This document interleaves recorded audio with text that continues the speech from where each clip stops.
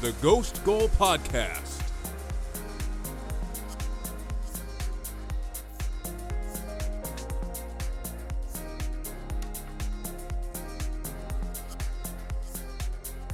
The title race remained at a standstill after yet another late comeback from Arsenal, this time from 2-0 down at home to relegation strugglers Bournemouth, to keep them 5 points clear at the top of the table.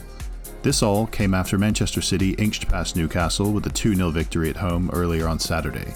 But nothing could prepare us for Liverpool's rekindling when they stomped all over Manchester United on Sunday, winning 7-0 at Anfield to push themselves right back into the middle of the race for top four. I'm Alex, here with Javier. We got a special one, Javier. Big 400. I had some ideas for this, but it looks like there's too much football news for us to do anything different on this one. We can save... Oh, I forgot this one was 400. I thought we had that... We did have that plan, We can save the other stuff for, 500. You know, I feel like 400, not that big of a deal. 500, I don't know. Even halfway to 1,000... That's a bigger deal. We're just gonna, 400, we're just gonna not... Keep it regular. I mean, look at the rundown, man. There's too much to go over from the Premier League this weekend, and nice things to say about Chelsea. Which, after weeks of feeling awful about Chelsea, I'm here for the one episode. It feels like in a long time we have the chance to talk positively about Chelsea. So, like I said, though, we've got plenty of other stuff to discuss. I feel like we have to start with that 7-0 drubbing of Manchester United that Liverpool put on, because Alex, they've had some up and down moments as well. You like my top 4 Liverpool prediction now? I do, and I still believe in Newcastle. I still feel like they're going to figure it out. They're just in a bit of a goal drought at the moment, but they're pretty healthy and getting players back. We'll get to them, I guess, more in a minute, but this is a very big sign of intent from Liverpool, especially to do it against a Manchester United side that I think both of us were picking to beat Liverpool. I did say that if they beat Wolves, I thought a draw was going to happen. So I did give Liverpool some credit there. I didn't think there was going to be a blowout win like this, but there were a little bit of signs of it. And maybe if we had analyzed it a little bit more, we could have thought about it, because Manchester United... What signs were there? Manchester United... Because Manchester United looked good for most of the first half. They had the better chances up until the point they went behind. I just mean Manchester United had just played a cup final the week before, and probably the players, partied a couple of days of the week, and I think they had an FA Cup game in the middle, right? Yeah, but then Liverpool played a league game against Wolves. And in that FA Cup game, they needed like 2 last-minute goals to get the win over West Ham, right? And so they had to come from behind. It looked already a little bit shaky against West Ham, and you thought, once you see that game happen, you think maybe they could slip up against Liverpool. And I mean, Liverpool really turned it on. Gakpo finally, getting a brace, he was terrorizing. Nunez got some nice finishes off, some good headers. Salah looked like he was back to his old self. And then even Bobby Firmino coming off the bench, and right after he's announcing that he's leaving at the end of the season, who knows if that's going to be his last goal for Liverpool, but it seemed like the absolute perfect day for Liverpool. And for United, a little bit exposed, I think. A little bit? I was about to say, I don't... You want to say they look a little bit I don't exposed? want to take too much into it, in the sense that because they had that cup final, because there's been a lot of fixtures piling up for them recently. This was a huge game, and Liverpool had to win it. We were saying earlier, there was that game that Liverpool played against Tottenham where they needed to win for top 4. They won that one. They've gone on a little bit of a run. It was Newcastle. Sorry, Newcastle. Newcastle was the most recent one. And then they went on, but they've gone on a little bit of a run. 4 wins out of the last 5. That one draw with Crystal Palace, but 5 straight clean sheets. And the biggest thing that I saw for Liverpool was, even though you're saying that, Manchester United had chances, I thought Virgil van Dijk, Konate, Trent, and Robertson, that's probably their best backline. Konate's the starting defender for France. Had injury problems with a lot of those And having players. that full backline in, it looked like Alisson had more confidence. Trent and Robertson were able to interchange a lot more and have a lot more play, because they had Konate and Van Dijk behind them. And, they weren't starting Bahatic. I don't know how to say his name, but Bajcetic. They started Henderson, Elliott, Fabinho midfield, and Elliott looked really good. He's, I think, also going to be everyone thinks he's going to be a future starter for Liverpool. So I think he might need more game time and get more minutes in this team and grow into this team. I think he was the biggest X factor. I didn't expect Elliott to come in and perform as well as he did in midfield. And just overall, I think the back line produced, the goals. Like, it made it so that the rest of the team could play free-flowing, attacking football. Liverpool counterattacked. I think the first 3 or 4 goals were all counterattacks from Liverpool. No, because the first goal for Gakpo is a little interchange with Robertson out on the wing, and then Gakpo drifts out like really far wide, and Fred follows him out there, thinking that Robertson's going to try and like loop the ball like around the outside for Gakpo. Instead, Robertson plays it through like the inward channel, and Gakpo just runs around. But I don't know if you saw that. It was a counterattack. Right, Gakpo actually started the attack. Gakpo was actually not like a direct it was a direct like counterattack. If you watch the goal from the beginning, Gakpo actually starts the attack. He receives the ball like near his 18-yard box, runs a decent bit up the pitch. He gets the ball to Robertson and then makes the run all the way to their 18 basically, and receives it back from Robertson. All that was just basically Gakpo and Robertson's play together, but basically on a counterattack because the play started from the 18-yard box with most of Manchester United in the box. I think it was off a corner kick. So, and then it was over and over and over and over. But that's what they've been missing with a player like Gakpo, being brought into the fold in January. We've said this with a lot of other teams that, it's not just always going to magically click into place right away when a player signs. It's going to take, weeks and weeks of drilling it in training and then trying different things in matches, and there's going to be growing pains with that, and starting to see those growing pains come to fruition with Liverpool. I do want to highlight, though, that this was the worst performance from Manchester United when they have like their full strongest team. Like, we hadn't seen Varane and Lisandro Martinez as a center back pairing get abused like that. Like, do you remember when Salah just dropped Lisandro Martinez, or what, am I mixing his name up? Lisandro Martinez, yeah. Okay. I haven't seen anyone drop Martinez like that since he's come into the Premier League. When Salah set up Gakpo for Gakpo's second goal. I can't remember which of the 7 it was, but Salah gave him a little shimmy, gave him a little like dummy, faked a curler of a shot, and Martinez just crumpled to the ground, and then Salah just passed it to the byline for Gakpo to get on the end of and score. It's jarring, and I feel like we haven't seen anything like that since the Brentford loss really early in the season when they were down 4-0 at halftime and never really got back into it. But if you see anything that even closely resembles that from United in the future, then that can undo a lot of the good work that they've spent most of this season doing. It seems like they've been kind of going under the radar as like one of the very best teams in the league this season. And as soon as people are checking on them to see, like, can they get past Liverpool, as soon as people check in to see if they can meet that hurdle and meet that challenge, they fall flat in on their faces in the worst way imaginable. You said this was if they win this game, you were going to put them in the title challenge.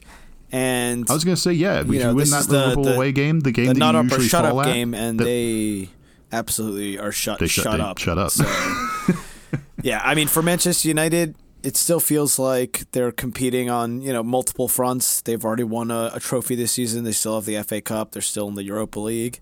And they can't like only Manchester City can't let can this really stand in their way in that. Completely crumble their season and let it all fall apart. I think they're not going to. I think they're gonna, see that this was a product of maybe, tired minds, tired legs from the last week, and hopefully they can get a reset here for them in the Europa League in midweek, and that set things straight before the Premier League. It's great that they have a game that they can do that.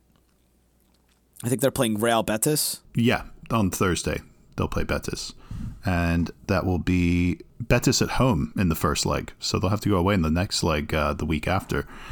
So that'd be one to watch out for. And I don't think I wrote down who they're playing this weekend. I think they have Southampton at home this weekend. So somewhat of a chance to bounce back, even though Southampton are and a little Liverpool's second leg with Real Madrid isn't till the following week, but next week. I'm sure if they can continue this form, in the Premier League, I think they play Bournemouth, and then after that they play Real Madrid. So if they can continue this, which I'm almost sure they can against Bournemouth, they can. I know they're down 5-2, but They've done it before. You talking about Bournemouth or Real Madrid? Liverpool. I'm saying Liverpool play Bournemouth next. For which game? I'm saying Liverpool play Bournemouth. I'm pretty sure they'll beat them. And then when they go play against Real Madrid, they're down 5-2. And they're going to Real Madrid. So never say never. I'm sure this game they'll be saying to themselves, "Hey, we just beat Manchester United 7-0." So the confidence you can get from a game like that can really push you on. I know that they had the 9-0 earlier in the season. The key factor is obviously Anfield, though. Yeah, but it feels like they're on a really good run right now. All right, well, moving a little bit further up the table, like I mentioned in the intro, Arsenal had a hell of a comeback against the aforementioned Bournemouth on Saturday. They trailed 2-0 after a goal only 10 seconds in from Philip Billing, and then a second from Senesi, the Bournemouth centre back, in the 57th minute. Things weren't looking good, even though Arsenal were dominating the game, but they came roaring back with 3 goals in the last just over 30 minutes. And Reiss Nelson, the academy graduate who's had many loans out to other clubs, he comes off the bench, he sets up the equalizer to Ben White, and he scores an absolute pearl of a winner in the 97th minute to win the game for Arsenal. The atmosphere when that one went in looked absolutely incredible. Like, the place just exploded. Like, things went so crazy that I think the FA are investigating some crazy shit that went down with a kid getting separated from his family or something. The celebration was so manic that the FA are looking into it. I don't know.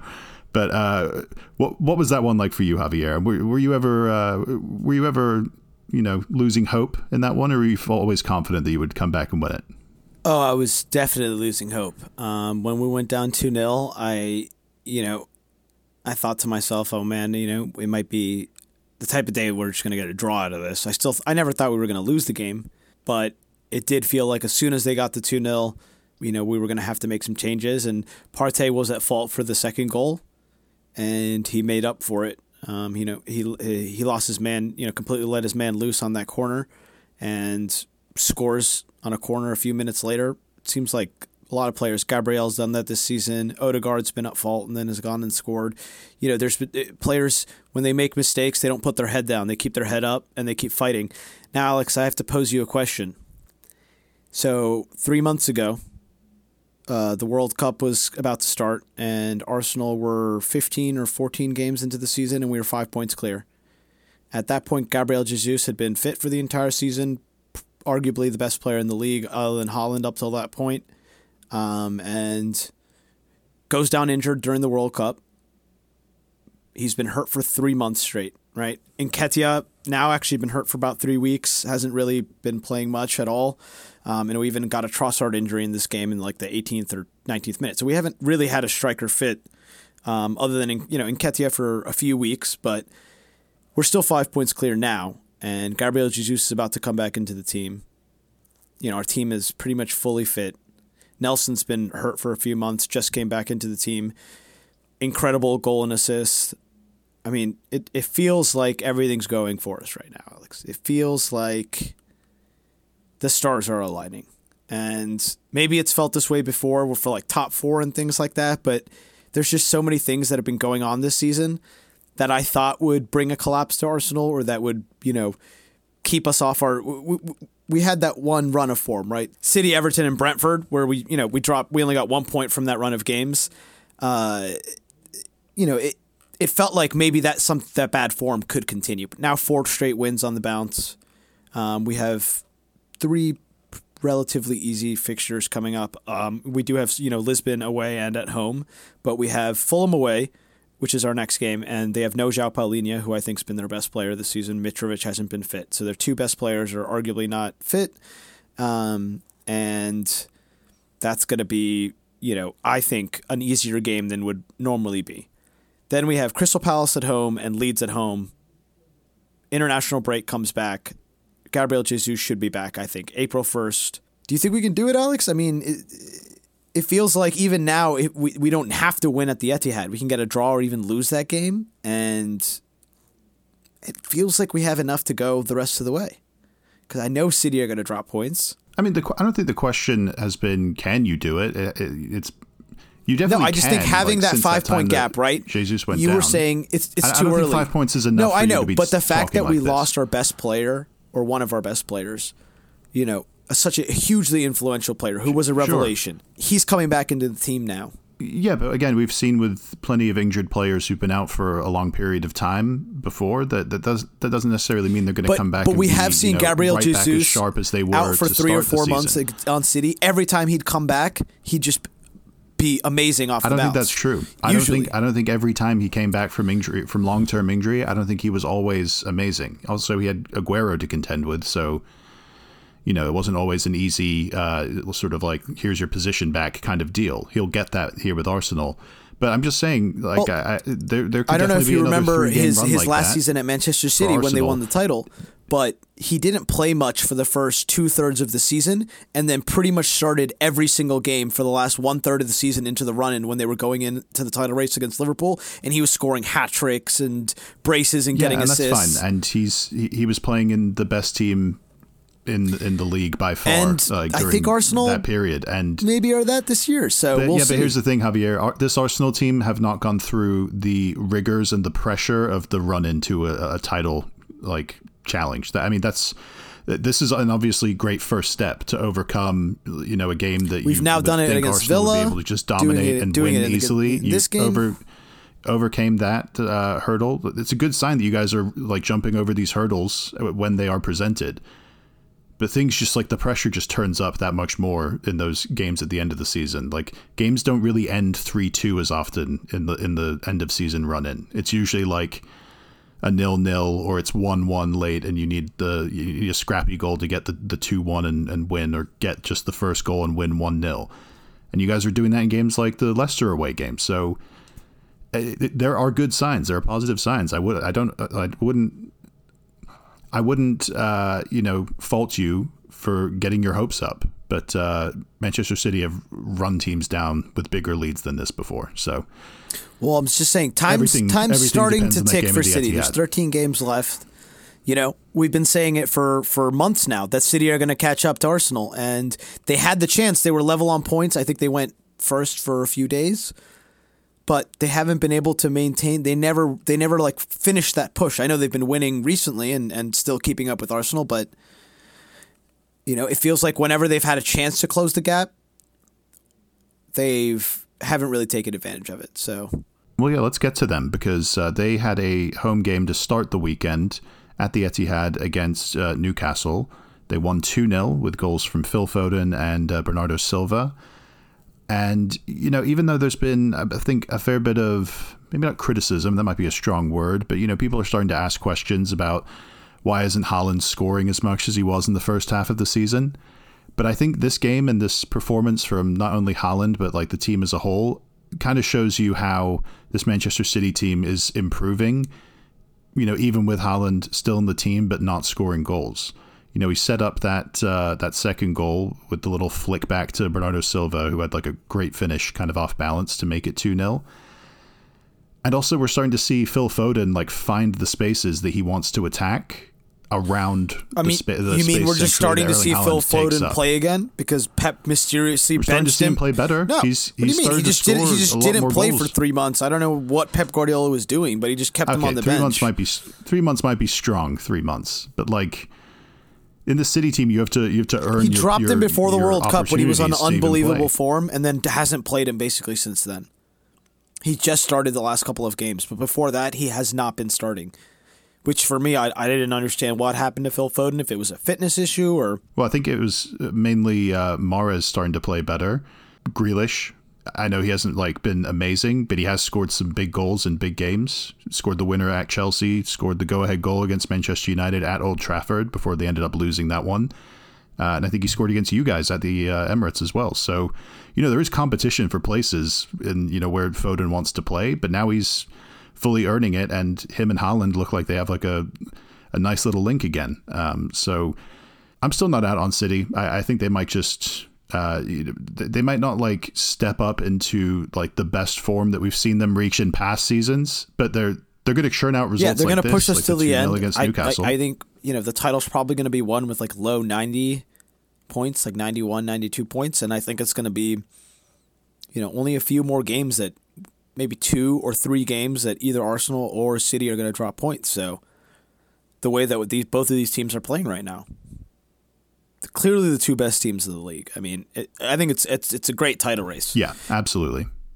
All right, well, let's move on because, again, we've still got a lot to get to. I guess we should mention, just before Tottenham play the second leg of their Champions League round of 16 match with AC Milan on Wednesday, over the weekend they did go to Wolves and suffer a late loss with a great putback goal by Adama Traore. I want to say a in the deserved 82nd win minute. for Wolves because Tottenham were awful. Tottenham were good in the first half and fell off a cliff completely in the second half. They hit the woodwork like twice in the first half. Yeah, the Son chance. And Wolves hadn't done Son anything. Chances that should the Son chance and then Pedro Porro hit the that was a bar great with free kick. Yeah.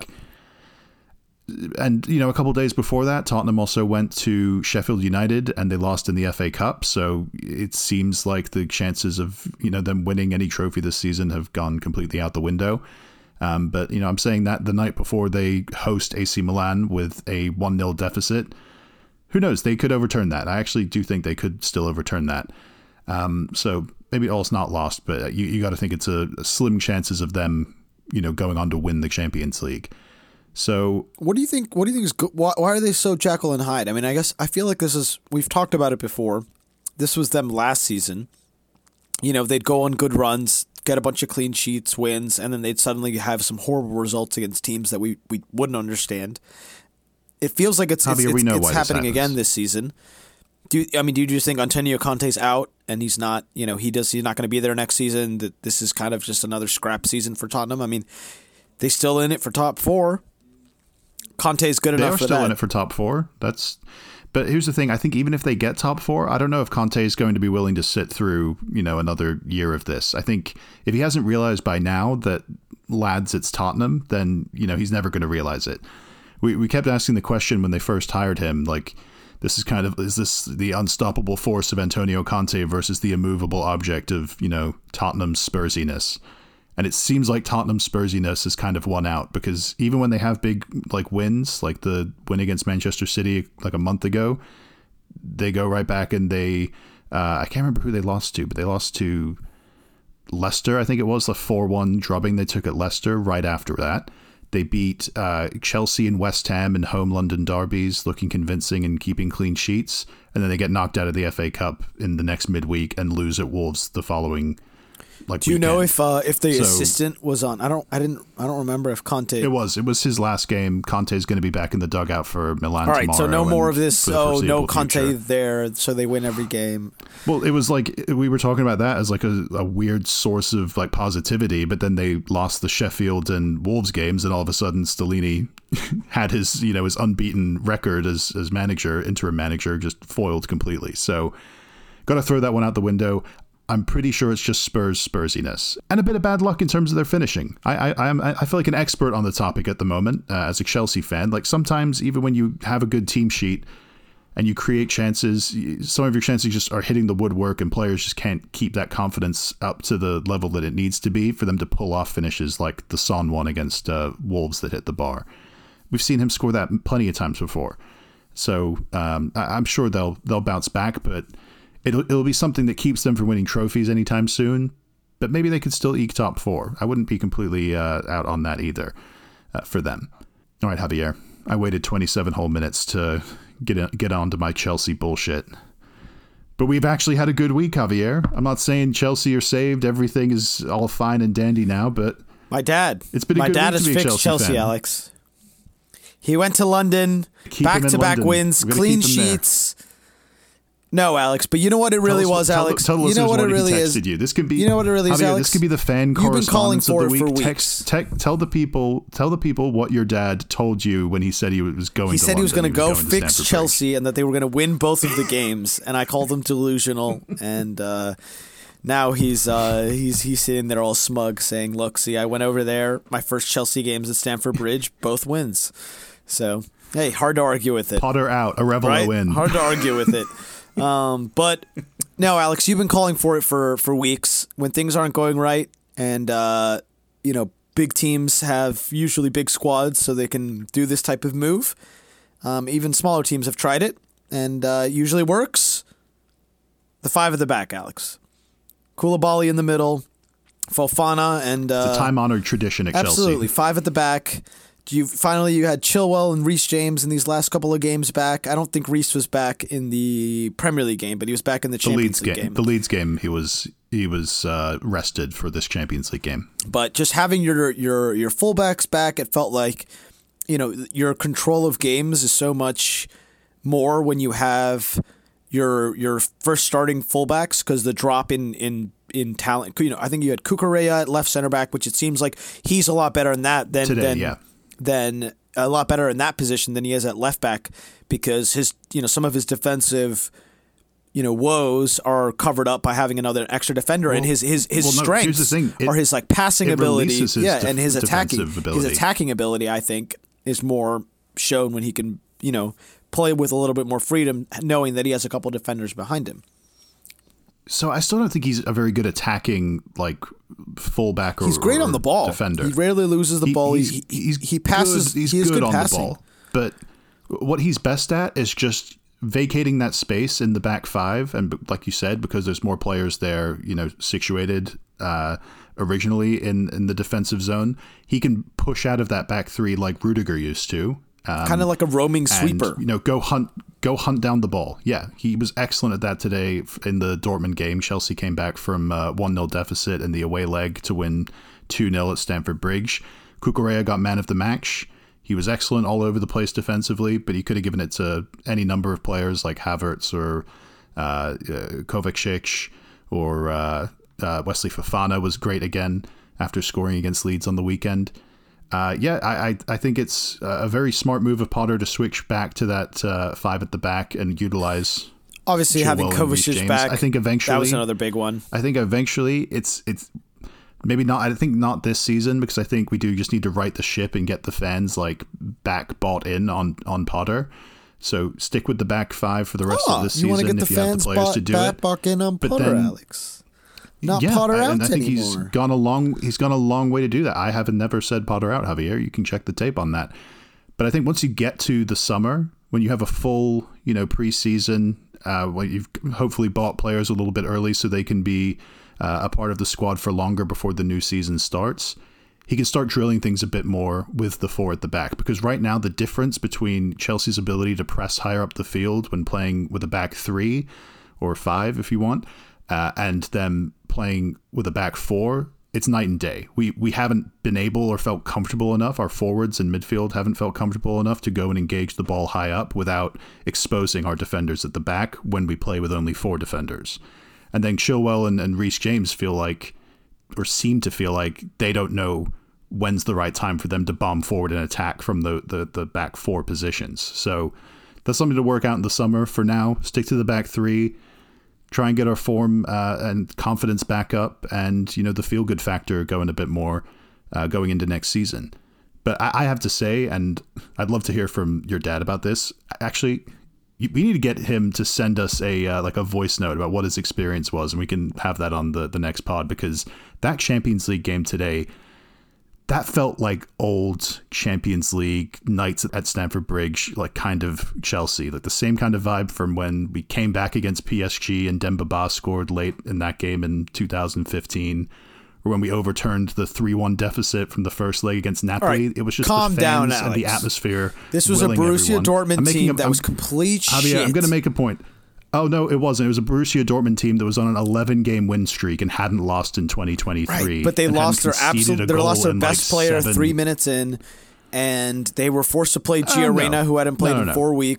Brandt is not their best player. He'd been their best player during that run. Bellingham is their best player. Bellingham was their best player, and he looked like shit in both legs. Super underwhelming in that game. Yeah. I have we to did that, by the way. We did that. We should have won that Champions League tie 4 or 5-1. Absolutely. You guys got lucky played them off the park in both of the games. Yeah. So I'm not talking about the performances of here. I'm talking about the atmosphere at the Bridge. We haven't had a night like that this season, or a game like that this season, where the fans just willed the whole team to win and completely spooked the opposition. Maybe the AC Milan home Champions League game in the group stage.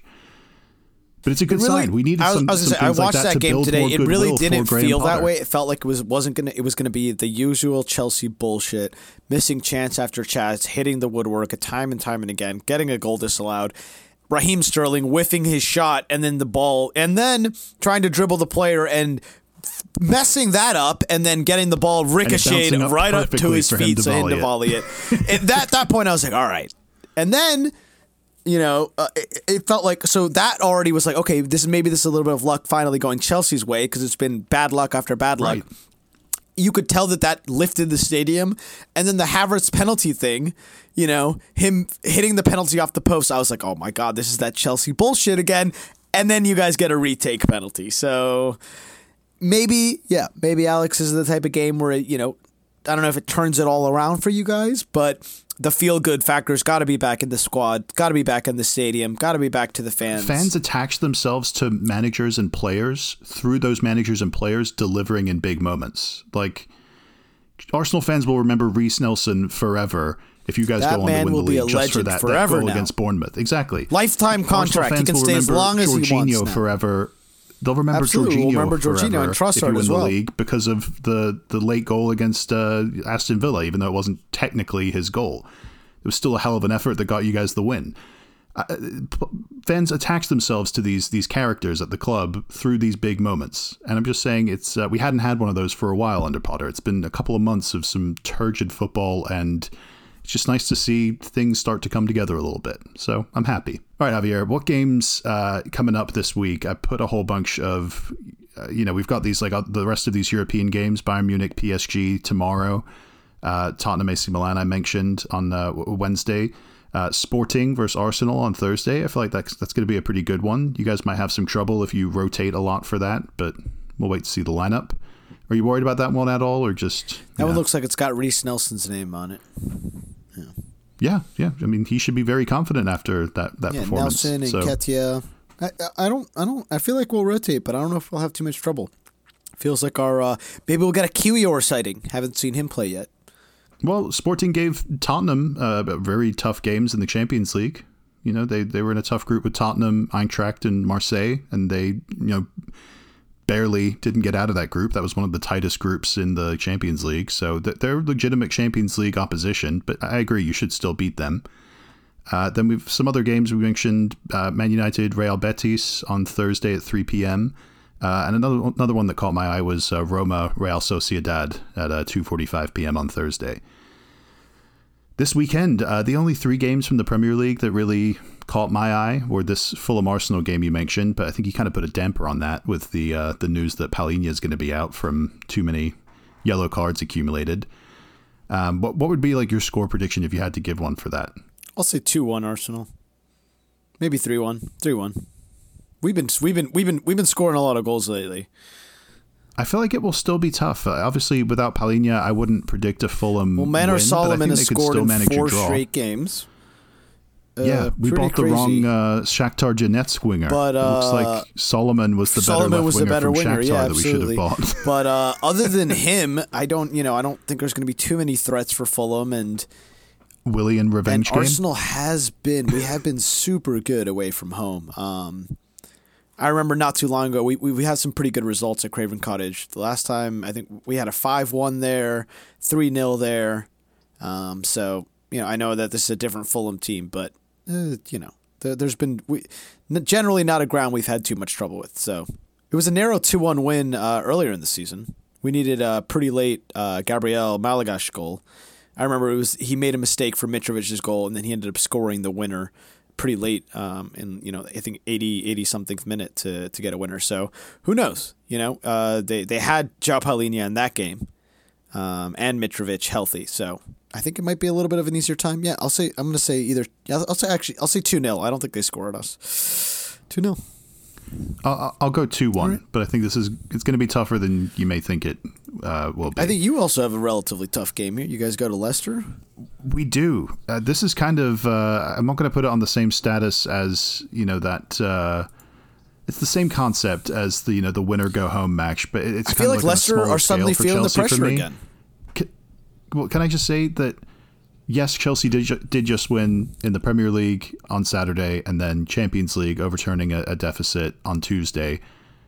But that could all just be like thrown completely out if, we go to Leicester and we have a performance like Tottenham did when they lost 4-1 there. Like Leicester, they had like a slight uptick in results with wins at Villa and then at home against Tottenham, but then they've gone right back in the trash again. I have to give you credit, Alex, because you know who's been just a trash can in this run for Leicester is Kelechi Iheanacho. He's just been missing chance after chance after chance. I told you guys. You don't need to give me credit. I told you guys he was. You just need to not fall right. For I told it you guys he was going to go on a run, and then he's just been fucking missing the open nets, hitting the post. So disappointing as usual for him. But I do think we get brought back down to earth a little bit here, but I think it's an entertaining game. I think it's probably going to be like either a 1-1 that should deserve more goals, or if both teams are pretty good going forward, then 2-2. So I'll settle on 2-2 for that one.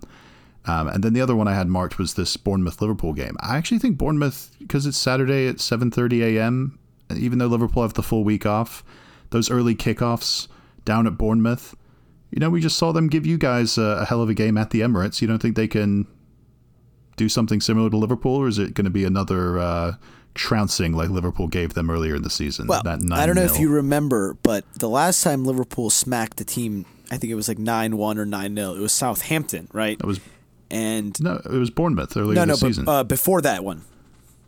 Wasn't it Southampton? Didn't they? Or was it City? It was Crystal Palace away, I think, last season. No, maybe it was City. But it was Manchester City beat, I want to say Southampton like 8-0 or something like that. But then they went and lost the reverse fixture 2-0. And I was like, holy shit. Like Southampton, the team that Southampton a couple of years ago under Hasenhuttl, they lost like 8-0. They went and won the reverse fixture 2-0. I'm not saying that Bournemouth are going to do that, but you got to think that these players are going to be super motivated to put in a good result in front of their fans and show that 9-0 was a fluke. So I agree with you, Alex. I don't think it's going to be an easy game for Liverpool. But Liverpool are on form, and they just put 7 past United. They're going to be so confident coming into this game. I think they get a 2-0. And even though Bournemouth are bottom now, the Southampton have won 2 out of their last 3 games. Defense right now. They're tied on points with Southampton with 21, and both of them are only they're only a point off of safety. Leeds are in 17th at 22 points, and Everton are on 22 points as well, sitting in that last relegation spot. Suddenly teams like Palace and Wolves and Forest that we thought were kind of out of the relegation fight, now they're suddenly only 5 points off the drop, and they're all looking over their shoulder now because the pressure's on.